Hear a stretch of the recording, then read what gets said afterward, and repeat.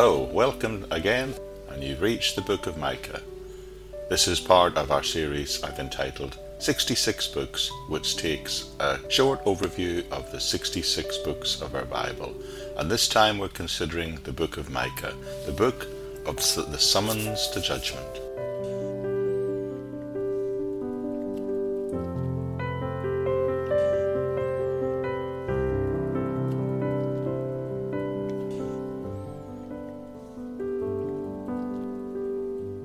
Micah has been called by some over the years a shorthand version of Isaiah.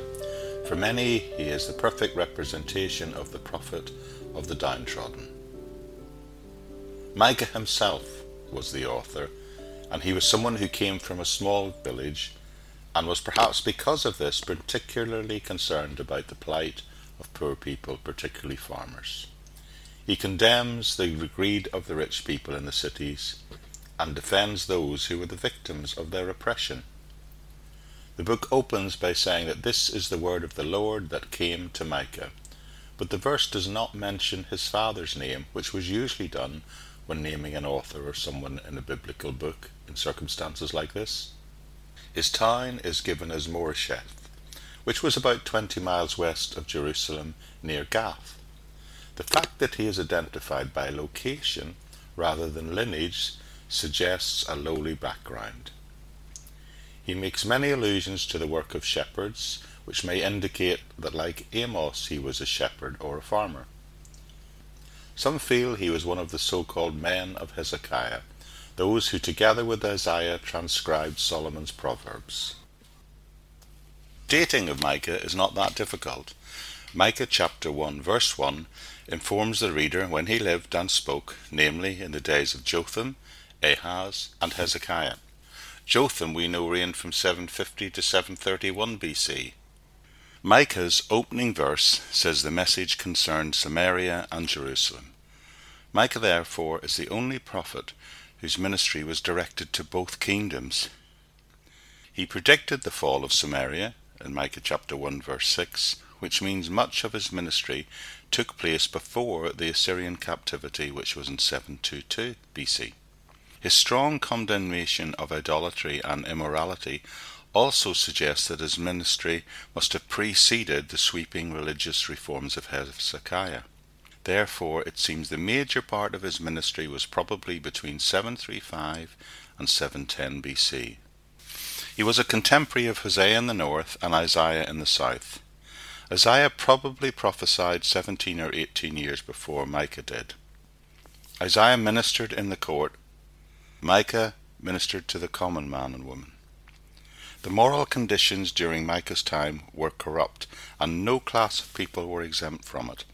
All people became victims of social disorder and moral decay, yet many clung to religious ordinances and forms in order to try and win the approval of God. Micah exposes the futility of such practices. In chapter 6, he addresses specifically the northern kingdom as if it is still capable of escaping divine judgment, and doing so through a last-minute repentance. Jeremiah 26 verses 18 and 19 indicates that Micah's warnings were taken seriously and made an important contribution to the revival which took place during that time. But ultimately, in the end of the days, they did not listen and apply or take heed in the long term, and Samaria eventually fell in 722 BC. The 8th century BC brought about some remarkable developments in the political and the social life of Palestine, both in the northern kingdom Israel and in the southern kingdom of Judah. Agriculture and commerce thrived, but those who gained the most from this flourishing of economic activity were in fact the merchants and the officials and the upper-class city people in general. They are the ones who really became wealthy, largely by exploiting the poor farmers, and with their wealth came more and more social and political power. Corruption in the law courts made it easy for them to do as they wished, with the result that as they rapidly increased their wealth, the poor were driven into deeper and deeper poverty. The rapid growth of wealth brought with it greed, corruption, injustice, and immorality.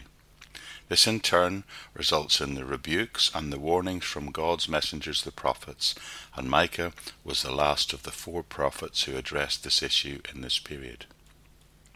One of the farmers' main problems came from the economic pressure put on them by people in positions of power and influence.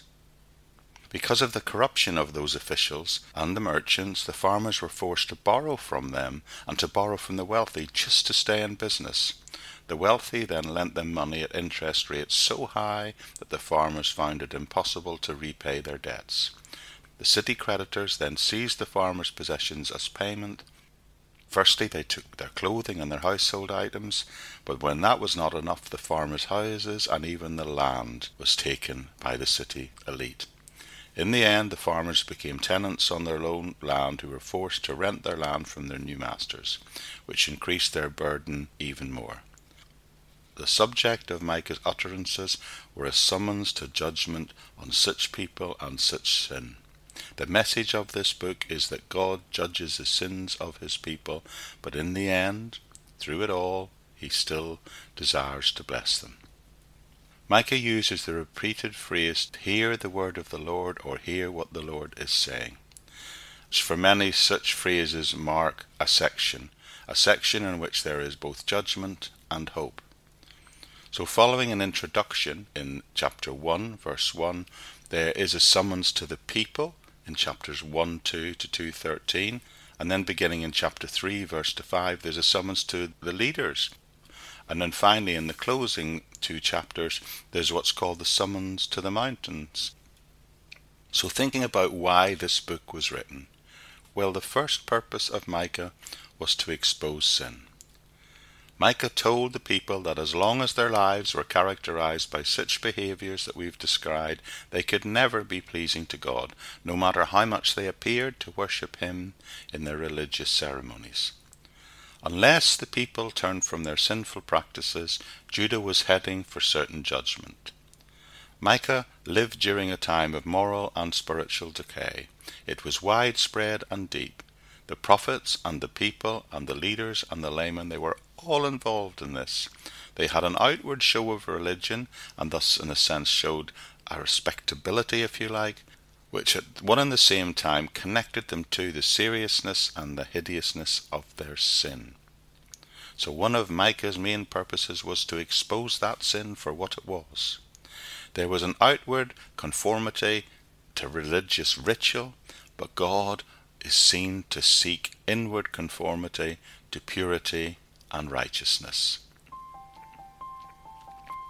These verses contain some of the most perfect and imitated directions of what true spiritual religion should look like that we can find in the Old Testament. The second purpose of Micah was to pronounce judgment. Micah is not just a teacher, he is a prophet. He exposes sin and he pronounced judgment. He predicted the destruction of Israel, which happened, as I said, in 722 BC, and that of Judah, which occurred a few years later in 605 BC. But the third purpose of Micah was to still promise hope.